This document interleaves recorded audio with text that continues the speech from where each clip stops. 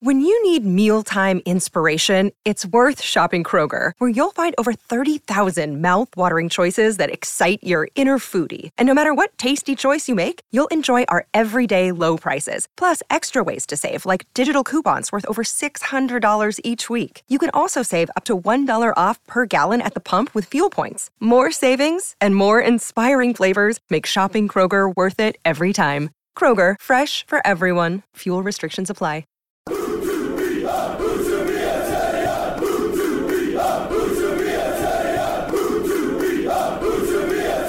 Hello and welcome to Be Stephen Chicken here, joined down the line by David Hartrick. How are you doing? I'm good, mate. How are you? Good, thank you. Intro, done. Crack on with it. Luton Town, 1-1. What did you make of the game, Dave? I didn't think it was a great game. I didn't think Town were particularly at it for a good hour of that game. We'll go into some of the stats on it, but I mean, it's a good point in the end. Luton are a very well coached side who I think made a big error that allowed Town back into the game, because I think first half they really had Town's number, but then they switched to a 3 at the back that it freed up a little bit of room for Tufflow and Pieper, and that changed the game ultimately. So I thought there was a bit of an error there, but they're a good side, Luton, and I think, you know, hindsight's a wonderful thing. I suspect hindsight might prove that this turns out to be a decent point in the end. Yeah, I don't think it's going to be a game that we're talking about at the end of the season, unlike the games against Luton last year. Yeah. And as you say, they're a well-drilled side, if nothing else, Luton. They're a difficult team to beat. I think they've shown that sort of going back into last season. Their run of form at the end of last year was really impressive for a team that were in the relegation zone for so much of the year or thereabouts last season. And as Carlos Corberán said coming into the game, it doesn't matter that they were in League One the season before last. At this point, they're a mid-table Championship side at this point. Obviously, at home, you want to be winning your games ideally, but I think given that they went behind, I think it'd be a bit churlish to look that point in the mouth, if that's a phrase. That's not a phrase. No, it's not. Can you look points in the mouth? Do points have mouths? No. It was an awful goal to concede. There's no getting away from that, is there? No, I said that to you at half time. We were both. I mean, I was quite stunned that they conceded it, really, because it's like to let a ball drop from that height and nobody get anywhere near enough challenging. Particularly when you got a player there who, I mean, all he had to do was basically take one step inside, and then it was dropping onto his foot. It was not a great goal at all to concede, and one would suspect that's one of those goals that, as a manager, you'd be absolutely fuming because it's. I mean, like getting to the second ball is something that you hear in pub football. Never mind in Championship football, and it's quite a rare goal for Town to concede. It's not something they do that. They don't tend to let the ball bounce. The only time we've talked about it before was the Rochdale game when Critchlow didn't have a good time, and there was a couple of times where he kept letting the ball come over his shoulder and bounce, and it was actually Rochdale players who were getting onto it. So it was quite an unusual one to see, really. But yeah, it was poor. But I thought that first half, it's worth just talking about a little bit in isolation, in that Town were sort of completely dominant, but it was the same old story in that they had 70% possession in that first half, 6 shots, but Luton only had 30%, but got 4 shots off and had 2 on target, which was more than Town. And I hate to I feel like we're repeating ourselves sometimes, but it's just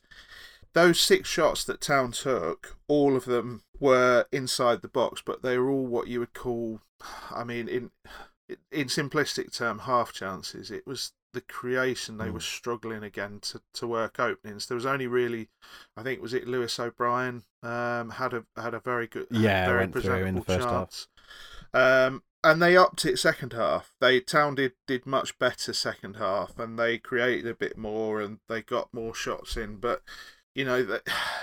they started slowly, and they really, when they came off at half time, me and you both sat there and said they're just not at it at the moment. They're just not at it, and it was quite unusual because sort of the key feature of Corberán's team so far is that they're out the traps, lightning quick. They're at you, and it just wasn't like that. And I don't think that was solely down to Luton. I think that's what fans are going to have to get used to this season, because I think that was the amount of games that Town have played coming home definitely to roost a little bit. And the fact that they managed to sort of up it a bit second half, I think is a good sign. And I think they did okay.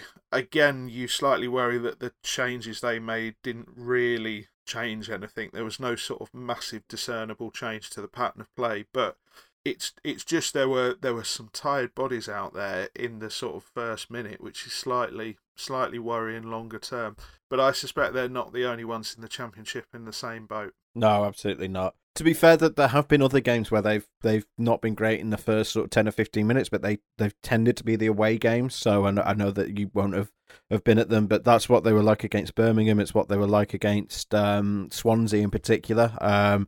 That they really struggled. The goal they got against Swansea, they scored completely against the run of play. Yeah.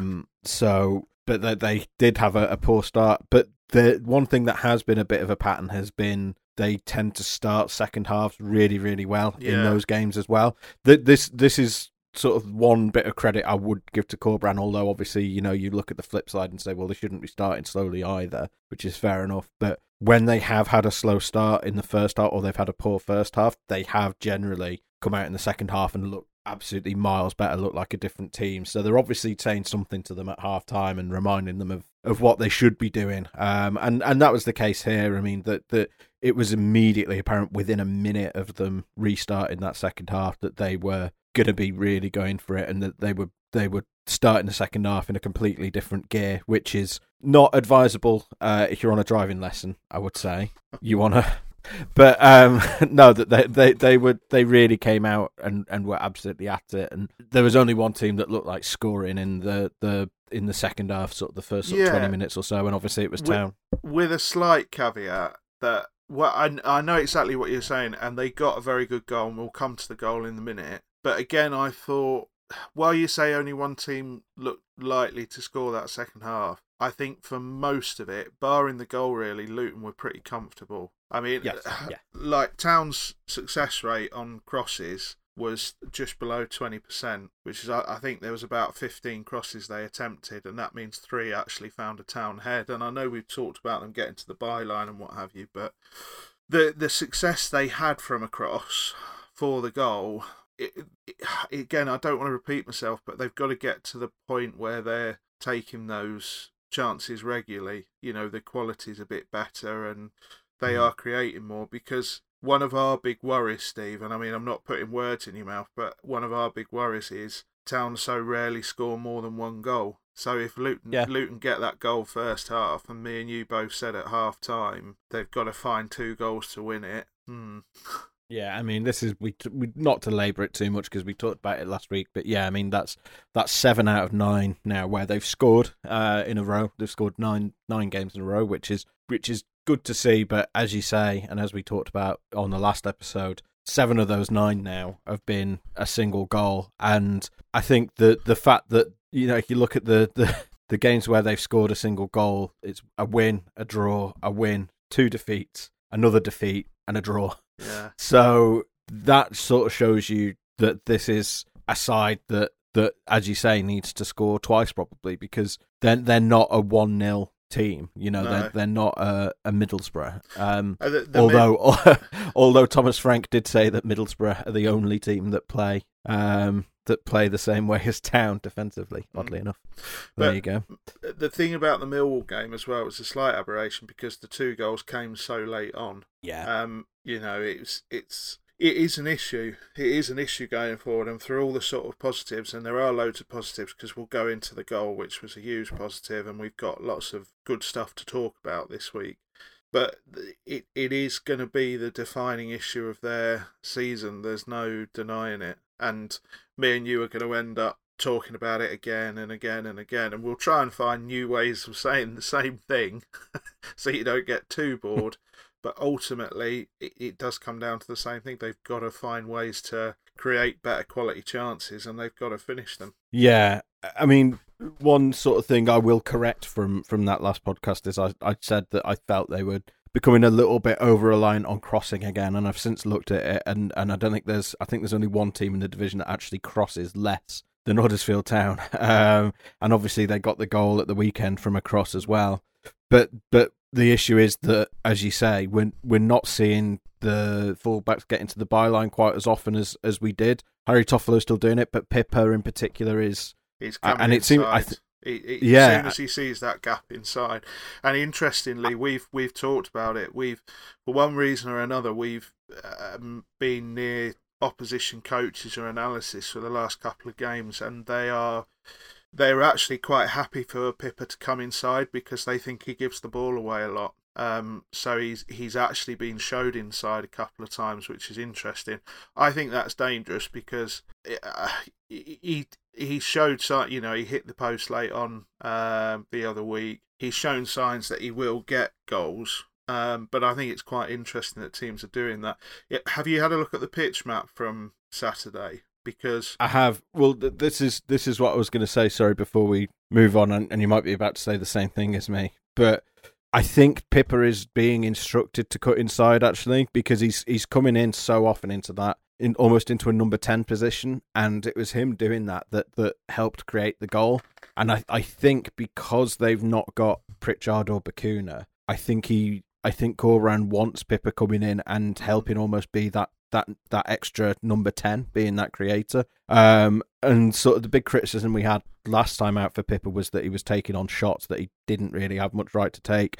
To be fair to him, he didn't try a single shot at the weekend, and I thought he was quite a bit more effective because of that. But as you say, and I think this is probably what you're going to say, that left-hand side, Toffolo is still playing as an out-and-out sort of full-back, wing-back. He is still trying to get to the byline and get into the box and get those crosses. And to be fair, that's the combination of those two things is what led directly to Caroline's header and goal. Yeah. But sorry, go on. What were you going to say though, Dave? No, I was going to say that if you like Town fans, one of the best apps, if you enjoy the sort of analysis that we do, one of the best apps you can get is a free app called Sofa Scores. And it's a scores app, but they're statistical analysis live on the game, and they do change things in review after. I think is as good as you're going to get on an app. Now that the Stat Zone app doesn't cover the Championship, Sofa Scores really has taken over that mantle, and you'll be able to see the pitch maps yourself and the very simplistic passing statistics and everything else. They also have a very good record of basically influence in the game, who's on top, which is a metric they work out in terms of possession and passes and various other things. But what was interesting about the pitch map on Saturday is we've spoken the last couple of weeks about Town tending to cluster over one side and put all their play through one side. And again, if you look at the pitch map from Saturday, it was all over the left side. Now, I think you're right. I think Pippa is coming inside and has been instructed to come inside, but it's quite stark that your winger on that side, which on Saturday was Diakhaby, who we need to have a little chat about. But we will have a chat about Diakhaby and talk about his form and what he's providing at the moment. But it does show how isolated someone can be over on that side. So whereas Koroma has constantly got Toffolo as an option outside, or providing him space by going outside and pulling a defender away to give Koroma the space to come inside and take that shot on, which is what he really wants to do and get into that space. The other side, they just haven't got that. They haven't gotten that. Pippa coming inside does take a defender away an odd time and give Diakhaby space, but as I said, it also isolates him quite often against two players. So it's quite a tough role, and there are lots of teams that sort of tend to go down one side or the other, predominantly, but Town are becoming quite obvious, and I would suspect that opposition analysts are going to be looking at that specifically and thinking, if we push these two fullbacks back, what else have Town got, you know? Yeah, and I think that only emphasises how important the winger's job is, because part of their job now is I mean, it always is, but a bigger part of their job now, if opposition teams do start targeting Toffolo and Pippa, and we've seen that they have been, that the wingers will need to do a job to help free them back up again. It's almost the inverse of what we had last season, where when Town were playing Jayden Brown, and this isn't a criticism of Jayden Brown, but this is what happened. Other opposition teams were like, right, well, we can double up on Grant and just let Jayden Brown go free because he is not as big a threat as Karlan Grant. So we can let him just go free and they're not going to do anything with it. And then as soon as Harry Toffolo comes into the side, he's so effective up that wing and so good on the attack that they couldn't do that anymore. And they had to find a different, they had to leave other players instead to get someone on Toffolo. And it's almost the inverse of that now, where it's like you almost need to target Pippa and Toffolo to stop Town, but that means that you're going to be freeing up space elsewhere, and as you say, it's often up that right wing, and that only emphasises how important it is that the right wingers are making the right runs and that they're doing the right things. I thought Isaac Mbenza did that really well against Bristol City. We talked about that, the fact he was making such good runs, even if they weren't always taken. I don't know if you could say the same about Diakhaby against Luton, unfortunately. No, I don't think the club have said anything on it, but we both saw that Mbenza had a little fitness test before the start of the game and before the team sheets were handed in. So I suspect he's just carrying. I mean, I mentioned on the last pod his hammies were strapped up with kinetic tape. So I suspect they're just having to nurse him, and I'm probably quite glad there's an international break now to give him a break, because he's become quite important. Because there is no other way to say this, but I know a lot of Town fans for a long time lumped Mbenza and Diakhaby in together for obvious reasons, really, because they both came at the same time, neither performed, both were big money, and both got bombed out the squad at the same time. But I think you have to face the fact that there is a big drop-off at the moment from playing Mbenza to playing Diakhaby. We talked about Mbenza's confidence and how they've managed to get it up to sort of 60%, and if they get it up another sort of 20%, then he really goes on to the next level. Diakhaby at the moment is struggling. He's really struggling. It's not that I don't think there's a footballer there, but he's really, even the basic stuff is not coming easy to him, and I think he's really struggling with he looks like he's playing with the weight of the world on his shoulders at the moment. I don't necessarily think it's a physical thing. I think it's possibly a mental block. And he's had so many chances at this point as well. We can't honestly sit here, Steve, and say that, he just needs a 10-game run in the team or what have you. His best, I think the best form probably came in that mini spell again under the Cowleys, where, do you remember when he went to Blackburn away in the first half? Yeah. He was really, really good, and there's a couple of games where we were both like, right, okay, maybe he's going to kick on, maybe he's going to do it, and he just seems to have regressed again. And I don't know what the magic formula is for Diakhaby. I don't know what the thing is going to be that gets something else from him. We both thought when he was playing more as sort of a wing back by definition, because he had to step in and cover, we both said he looked much better, a bit more disciplined, and he hung back a bit, and we thought, okay, maybe there's something there. But as soon as you push him high again, he really, really struggles.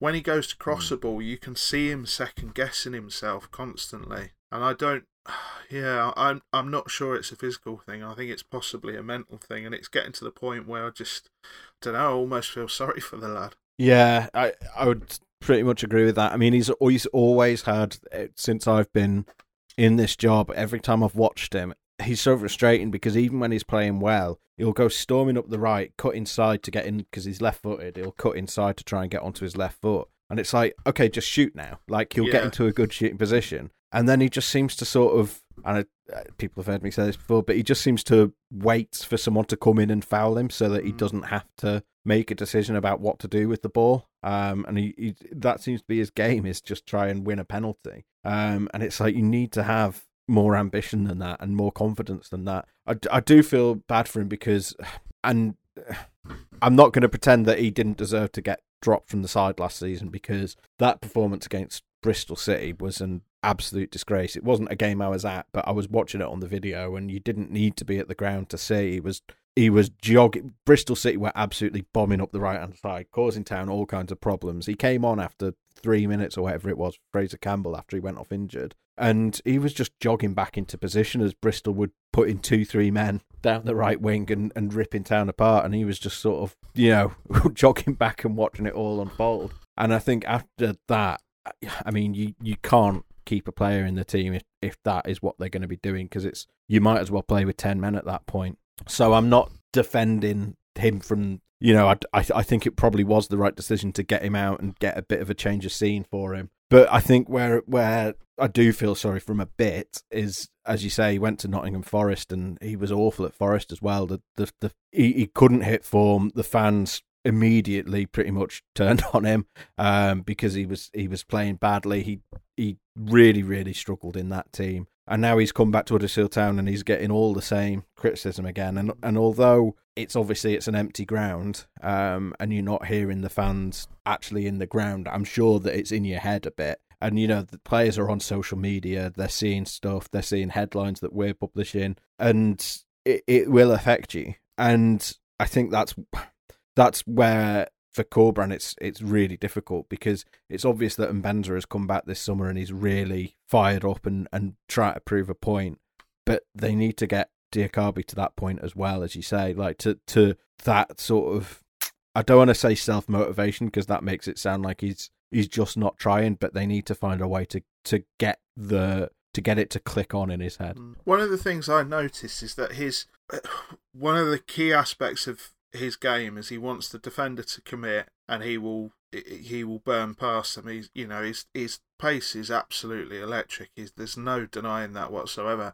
But the problem is, he was one of the fastest players in the Premier League, let alone the Championship. But the problem is, it's like he's forgotten that the defender's not going to commit unless you do something to get him to commit. It's literally like he's got the ball at his feet and he's sort of asking the opposition, right, show me what you're going to do and then I'll decide what I'm going to do. And you can't. The whole point of being on the wing is that you're trying to get defenders or that defensive midfield that's come over to cover to commit so that you can go by them into the space they've just come from. And I hate to say the word basics, but it is the basics that he's just slightly lost a handle on, I think. And he's an issue, because I think when they get through to January, as far as we know and as far as we've been told, they still want to do the Aarons deal. Yes. The problem is, once the Aarons deal is done and Koroma is now pretty much a lock on the left-hand side, suddenly when you've got Mbenza who has come up a level, Diakhaby very, very quickly finds himself perhaps third choice on the left and third choice on the right. And that's not a great squad position to be for a man at his age who wants a long-term career in football. So, yeah, there's an issue there. But shall we talk about the goals so we can talk about something good now? Yeah, we probably should. I would say quickly before we do, I think it's interesting that they've got two strikers. I almost wonder if the plan B is not swap Diakhaby for Mbenza now. I wonder if plan B is play Ward and Campbell together, or play Ward and Koroma, or Campbell and Koroma. They moved to the 3-5-2 and they had Koroma and Campbell, exactly, didn't they? And then they brought Ward on. And I think what's interesting with Ward is that obviously he's been signed as a striker, and we believe that longer term they want him to be their starting striker. But what Ward does give you is the opportunity to play as a three up top if you want to change it in game, and he can pull out to one side or the other. It's not a role he's unfamiliar with, ultimately. So again, you look at somebody like Diakhaby's squad position, and very, very quickly he could find himself properly down the pecking order, and it's a long, long way back from there. But yeah, I thought that switch to the two up top was quite interesting actually on Saturday. I thought Ward looks a long way short of the pace, quite understandably, because he's missed a lot of football, and everybody else is running past him at 1,000,000 miles an hour at the moment. But yeah, that does look potentially like being even a plan A.5, I think. Yeah. which, as you say, only puts Dia down the pecking order. But yeah, I mean, the goal, another goal that involved Ben Hamer, so that's 3 games in a row, I think. They've scored a goal that's involved the goalkeeper, which is pretty remarkable, and a 4th time this season, I think. Yeah, you were the one who pointed this out to me, Dave, because I was looking for a 5th conclusion on Saturday night. The power behind the power as ever. yeah. Why did you suggest that? What is it that you've noticed about Ben Hamer and the way that they're using him that made you suggest that? Well, you're going to put some stats to it all because you're being Statman this week, but Statman Carruthers, they call me. Statman John. I think the thing is, give it a you're a disgrace. You really are. I think Town fans have got to start thinking a little bit about Hamer, a little bit how Man City fans have to think about Ederson. Now, obviously, completely different levels and all that sort of thing. I'm not for a minute suggesting they're along the same, professional level. But Man City have to approach their goalkeeper and as, well, his distribution is the thing that's key and his goalkeeping is secondary. The fact that he's a good goalkeeper is a bonus, really, because what we really want from him is to do an adequate job in goal, but an exceptional job with the ball at his feet or in his hands. And I think Town fans have to realise that that's what Hamer's main priority is now. He still might drop the odd wicket like he did the other week, but you're going to put the stats to it in a minute. He is there now. His basically his sort of secondary primary, if that's absolutely a thing, function is to have the ball at his feet and to get it to the right people and to look to hit the spaces where he can with the longer balls, but to do his functional job in terms of getting it out to the wing backs when he gets the chance and starting the attacks where he can. And it was I was watching Corberan over the last couple of games, and when Hamer gets the ball and he either throws it or passes it very, very quickly out into space, particularly when it's to one of the wing backs who's got that little bit of yardage in front of them to run into, he's chapping, clearing, shouting, "Go on, Ben, go on, Ben." It's quite clear that is the instruction, and it's quite clear they're pretty happy with him all in at the moment for doing that. Go on then, Statman. Let's give it a pop. Yeah, so the stats for Ben Hamer, yeah, I had a look at that after you suggested that, and there's no goalkeeper in the division that's played more passes than him this season, just general passes. He's also top of the list for short passes. So he's played 451 passes, and 263 of them have been short. That is the 4th highest sort of short pass ratio in the division. So David Raya, Asmir Begovic and Tim Krul at Brentford, Bournemouth and Swansea are the only 3 regular starters who are playing a higher proportion of their passes short. And obviously those are 3 teams that like to be ball players. Brentford and Swansea, probably more than anyone else in the division, are the teams that have taken a lot of plaudits for their style of play, and Bournemouth have always tried to be that in the Premier League. So yeah, that tells you something about the style, but we kind of knew that. The interesting thing, I think, is that if you look at his long pass accuracy, so he's not playing that many passes long, but when he does play them long, they tend to be accurate. There's only Alex Smithies, who's obviously at Cardiff now, who is getting more of his long passes to a man, to a teammate. And bear in mind, he's got 6'5" Kiefer Moore to hit the ball into. So that suggests to me, I mean, Town are not a team that are particularly blessed with height. I would suggest, obviously, Mbenza Diakabi up top are tall, but Campbell and Karoma certainly aren't big target men. So it's and in midfield, they've got O'Brien, Hogg. So that suggests to me that when Hamer is going long, it's for a reason. It's because he's seen that the pass is on and that he's hitting the space. Yeah, he's hitting the space, because like even the best goalkeepers in the world, distribution wise, are still not pinging it out of their hands like 45 yards to feet. You're trying to put it into an area because the player's going to run into it, and that's something Hamer, I think, has done pretty well. And when you do have a much improved Mbenza one side and a Josh Karoma who, as we've said, is a project that is clearly worth sticking with longer term. And he's got Toffolo and Pippa, who are now, on the overlap either side of them. Those spaces are there to be hit. So, as I said, it sounds odd, but his goalkeeping is almost becoming a bonus. it's his biggest. He's sort of the first point of attack almost as you get in possession-based teams. So, as I said, I think he still might make the odd mistake, but he really that's not just his job to keep goal. He's got to do all these other aspects as well, and he's doing it. He's certainly exceeding my expectations, Steve. I'll be honest with you. Yeah, and I think we're often quite when as a media in general, we're not great at assessing goalkeepers' work because it's obviously such an odd and specific role. And I think often with goalkeepers, it is very much a position that you can only really see the effectiveness when you drill into the stats sometimes.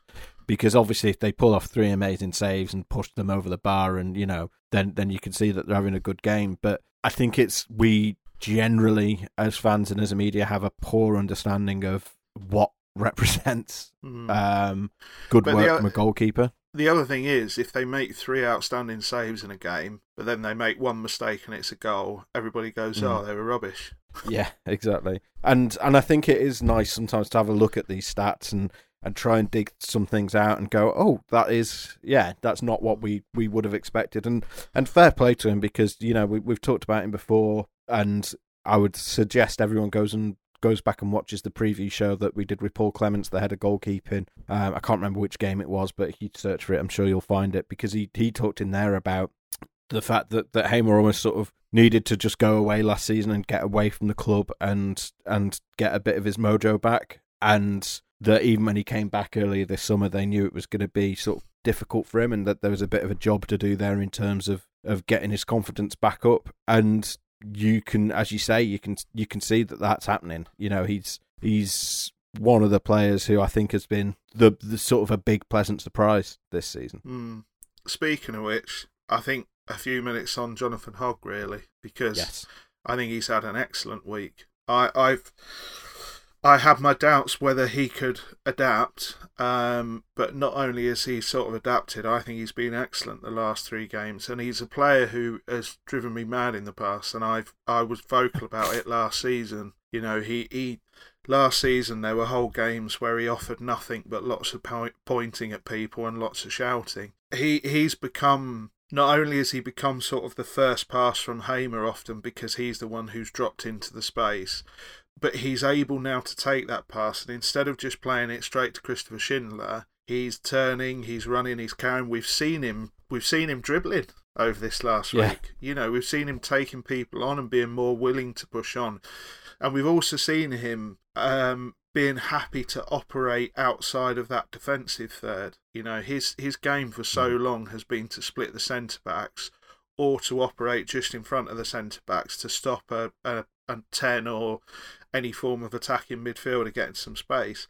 But there is a confidence there with Hogg now that he believes he can go on and just play 10, 15 feet higher up the pitch, and it's working. He's been really, really good over this last 3 games, and I think long may that continue, and all credit to him for being able to adapt his game in that manner. Him and Richard Stearman were the 2 before the start of the season.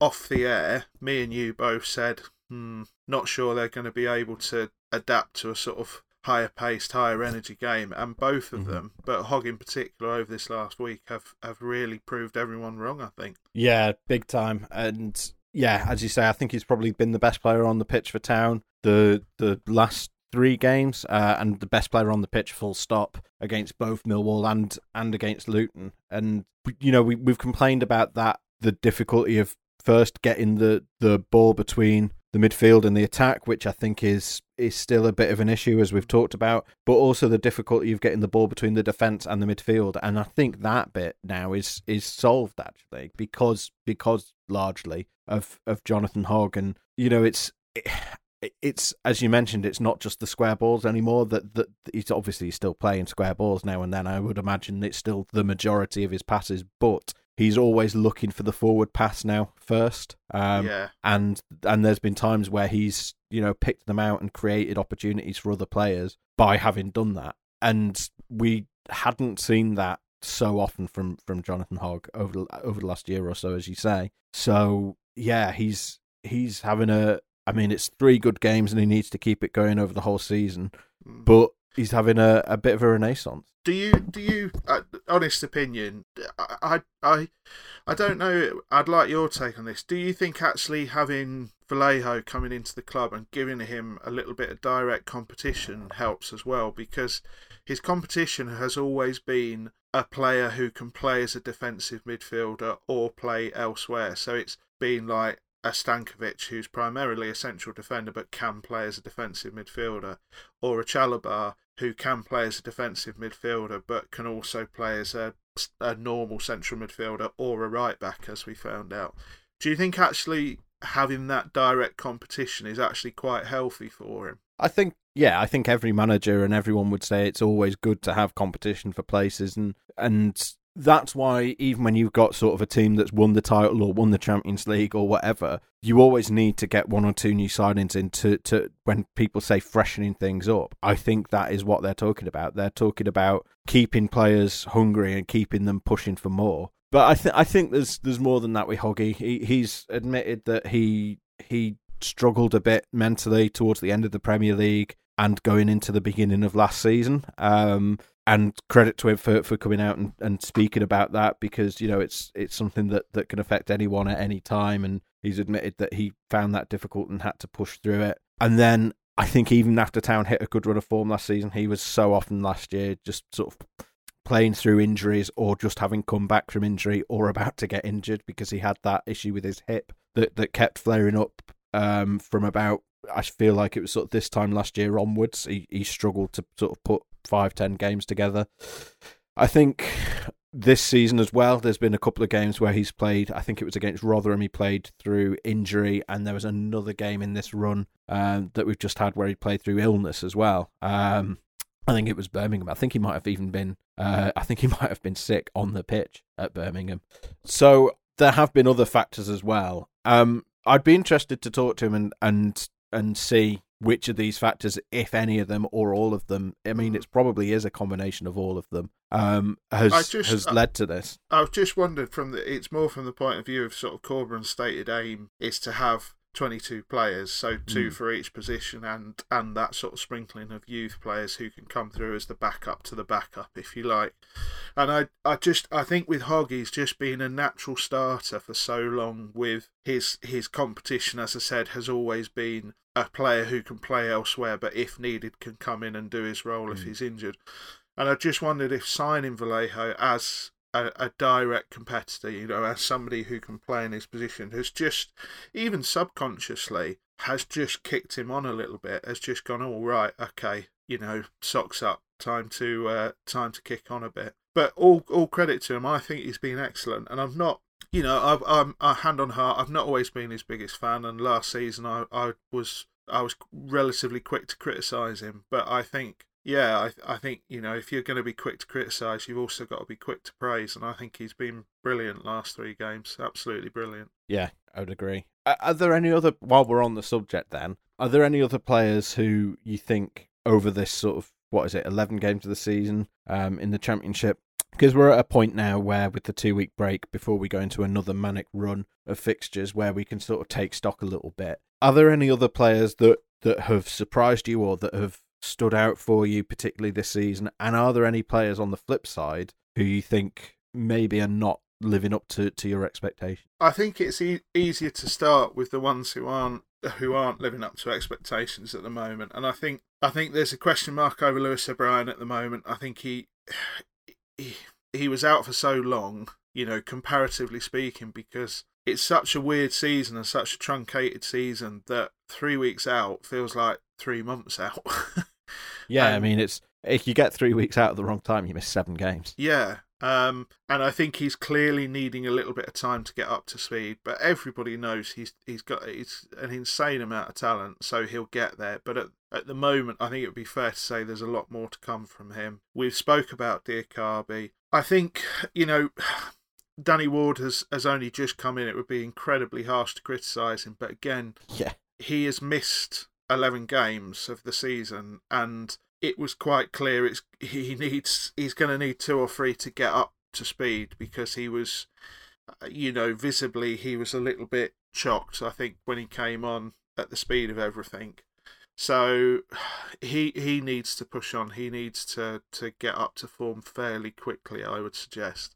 But I think in terms of sort of players who are exceeding expectations, we've mentioned Hogg, mentioned Stearman as well. I think Stearman he's weirdly become a bit of a lightning rod for criticism, I think, for some Town fans on social media. And I don't get that at all, because I think he's, of the 3 defenders, Sarr, Schindler and him, I think I'm not going to include Critchlow on the strength of what, I thought was a very bad game against Rochdale and then a very good game against Forest. I think we have to say he's at par at the minute. But I think of the 3 that have played a lot, I think Stearman's been the best of the 3. I think Sarr does eye-catching things, but has also had a red card, picked up a couple of yellows, and had a couple of dodgy moments. When everybody was blaming Hamer for that goal the other week, it was quite clear Sarr got a shout from his goalkeeper that he was coming for the ball, and he just stood there. So Hamer had to come through him to get the ball, and I didn't think that was a great moment. Preston, wasn't it? Yeah. I think Schindler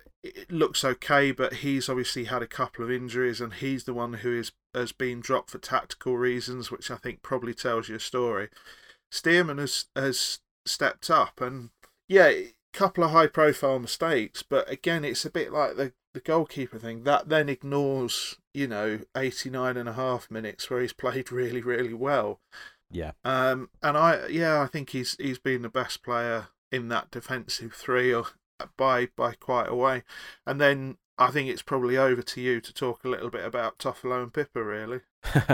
Yeah, I mean, before we do, I would echo what you said about O'Brien. I think it's only fair to say, he's played, I think it was 135 minutes before last Saturday, and then he's had, because of the injuries and to Pritchard, and Vallejo isn't up to speed yet because he's been in quarantine, and Bacuna's been ill. O'Brien's had to, and Eiting wasn't fully fit against Millwall either because he got a bit of a kick against Birmingham. That O'Brien has then had to play 3 lots of 90 minutes back to back to back, where ideally I think he would have been left out of at least one of those games, and probably subbed off in the other 2 just to manage his minutes. So we know that O'Brien will come good. I think we're a long way off any. I think fans have noticed he's not been at his best, but I think he's got more than enough credit in the bank that no one's having a go at him for it, and it's understandable. I think just before you go on, I also think it's slightly harder to come back into a Corberán side because everything is 10% quicker.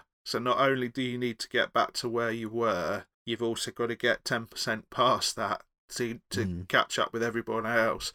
So there's a lot more to come from him, but it wasn't coming from a point of criticism at all. No, and I think the break has come at a great time for him. And I totally agree on Stearman. I don't get where the criticism is coming from at all. And I think it is a minority because he's still getting sort of good player ratings in the overall when we do sort of the fan vote.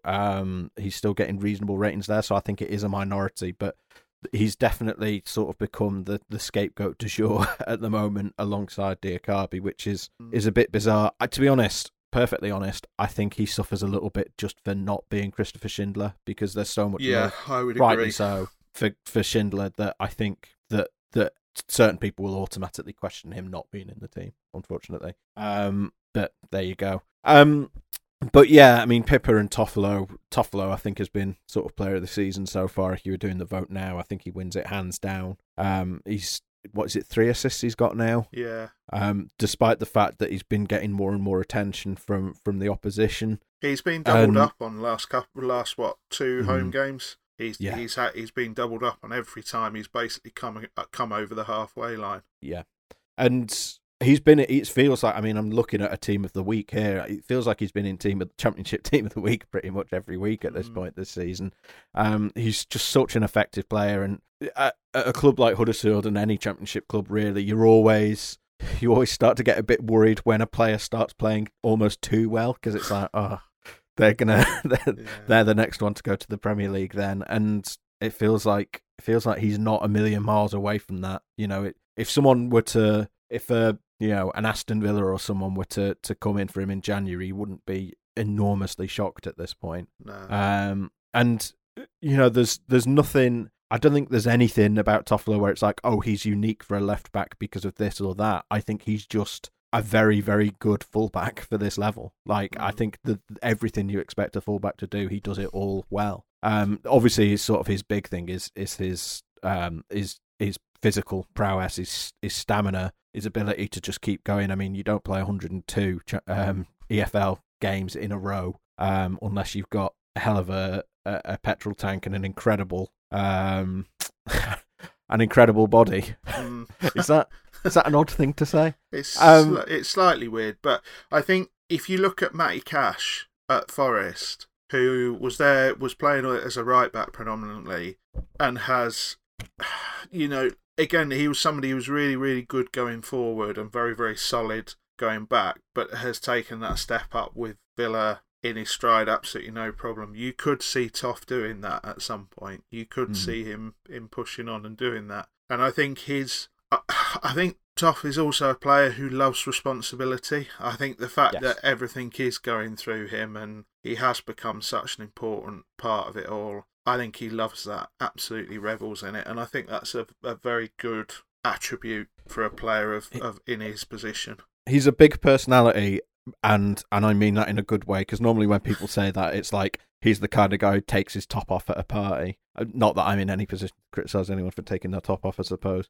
But no, he's genuinely funny. He's not just funny for a footballer. And it's a weird thing to praise a player for, but I think that does go a long way, because you need that person, that morale, and that sort of team spirit and things like that. And he's also, if you talk to anyone who's managed him, a model pro as well, on the training ground and on the pitch. So he's a great person to have around.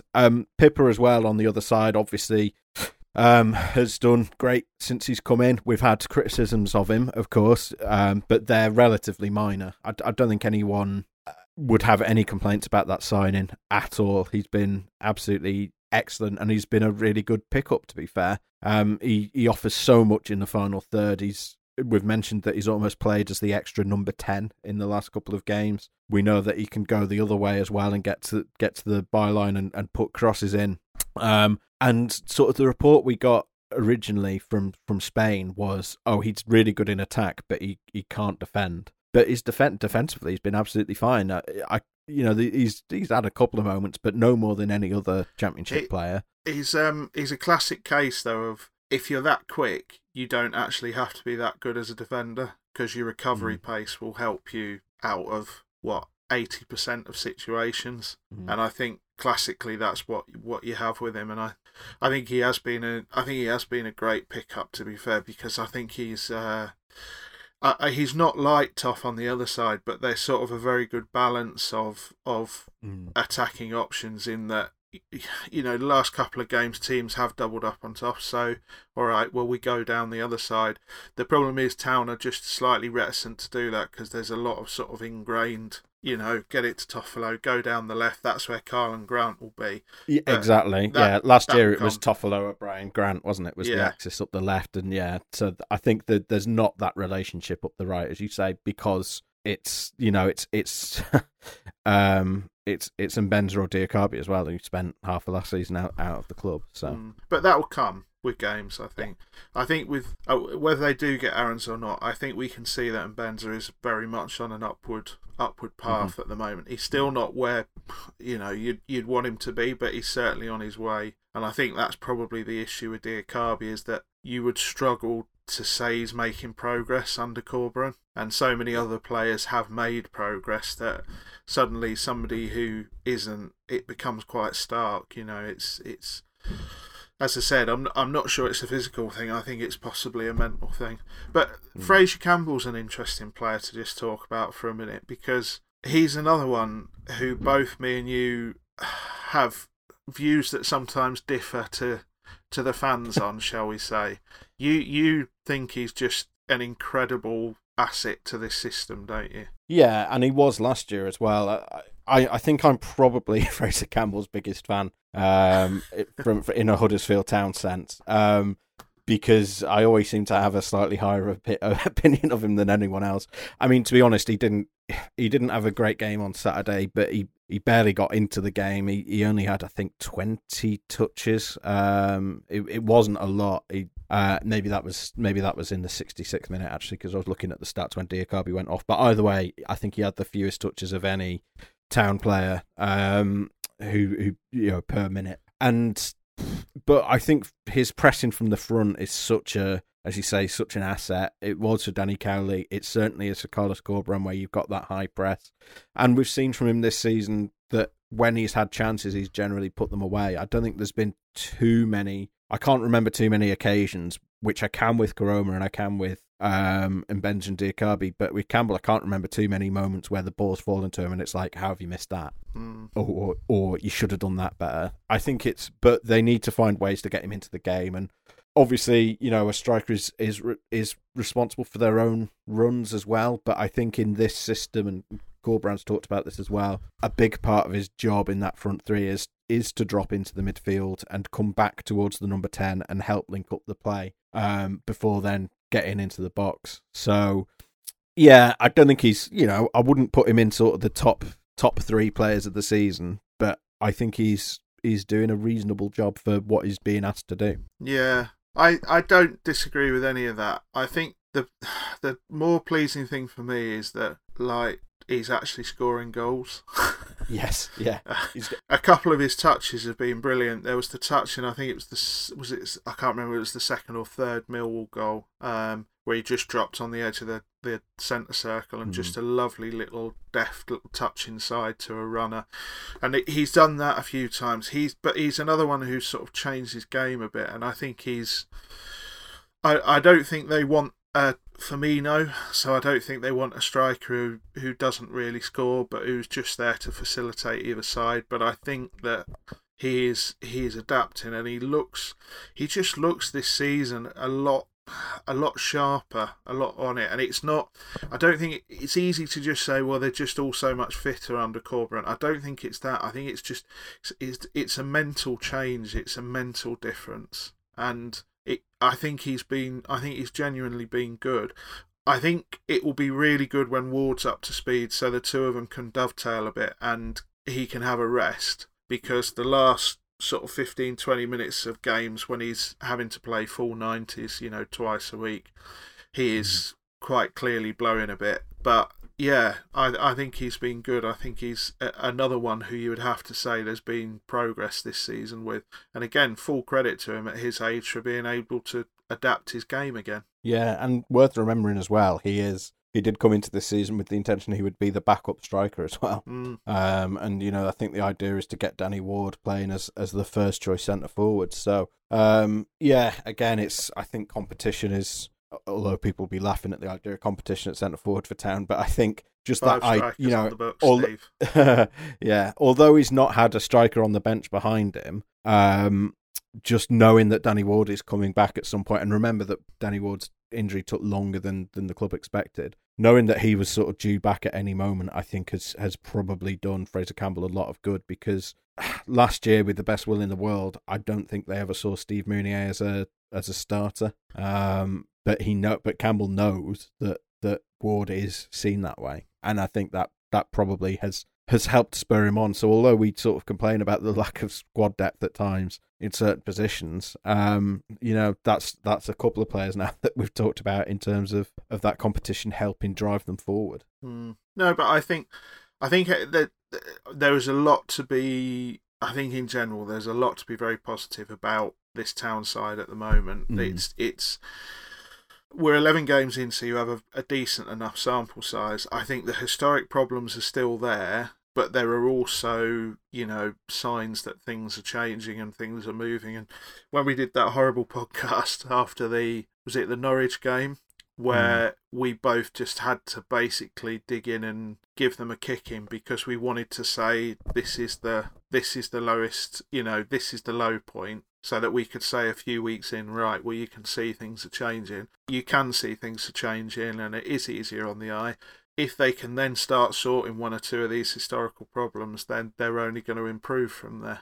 Yeah, I think sort of my big takeaway immediately after the game on Saturday was just Town aren't having absolute shockers anymore. I think the one that the fans would most point to over the last sort of this 7-game run is probably the Birmingham game, and they weren't even that bad against Birmingham. That it was a game where they got done on a set piece to go behind, and then Birmingham just sat back and tried to protect the lead. And I'm not saying they played well against Birmingham, but they haven't got close to a 5-2 at Bristol or a 5-2 at home to Stoke. They haven't got close to the 2-0s at against Wigan and Luton under lockdown last year.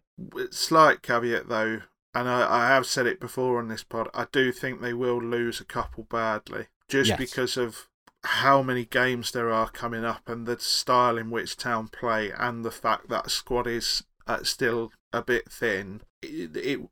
I do think they could go for 4 or 5 a couple of times this season, but I think the difference is they might go for 4 or 5, but you would still, regardless of who they were playing in the following fixture, still actually quite fancy them to get something, which is where we are now, which you look at any team in that league, barring the sort of the very, very best, the sort of ex-Premier League squads, and you think, yeah, to be fair, Town could get something now, which is real progress, really, from sitting there going, I don't think they're going to get anything there, don't think they're going to get anything there, etc. Yeah, and I mean, as you say, every Championship side occasionally gets a bit of a tonking. They lost, David Wagner's side lost 4-0 to Bristol City and 4-1 to Fulham in the promotion season. Yeah. So, it happens, and I think the key thing is not to panic when it does, and I think, again, the other key thing is that last season it seemed like that happened every sort of 3, 4, 5 games, whereas we've not really seen it this year. They've had spells. They've certainly had poor spells. That last sort of 25 minutes against Bristol City, and the last sort of 15 against Brentford. They've certainly had spells where they've looked bad, but they've not been rancid over 90 minutes like they were at certain times last year. But got, like, after this international break, they've got, is it a minimum of 17 games in 2 months? Something ridiculous like that. Yeah, so in January they've got 5 league games, plus they've got at least 1 FA Cup game, and if they get through that FA Cup game, the 3rd round, then the 4th round will also be in January, I believe. But either way, they've got 3 games still to play in November, which, bear in mind, their next game isn't until the 21st, and then they've got 8 games throughout December. So it's a tough old spell. Yeah, and if you go for 4 in one of those games, it really is like, I mean, I'm genuinely not trying to patronise Town fans or anything like that, but you really do just have to take it on the chin in those circumstances and go, okay, well, we'll go again in 48 hours. Yeah, but I think I mean, we've said this before as well, but pretty much every metric you look at, Town have been pretty well bang average this season, which is a long way up from where they were last year, and it's worth keeping that in mind. And there's going to be frustrating days, and there's going to be frustrating weeks. There's going to be games like Bristol or Birmingham where you're like, if only we had that winger, we would have won that game. But it's just worth remembering that every Championship side is going to have moments where they're like, if only. And Town fans are no different from that. And it's famous last words, because they could come out and lose all of the first 3 games, but I think just the fact that we feel like that's not going to happen is a sign of progress, to be honest. Yeah. So, international break then. Yeah, so we're going to do another podcast next week. I think the idea is that we're going to do a Q&A. And I say I think the idea, I'm completely in control of this podcast, so I've decided we are going to do a Q&A. So we're going to need your questions. I will put a form out at some point this week, so keep your eyes peeled on Twitter and Facebook for that.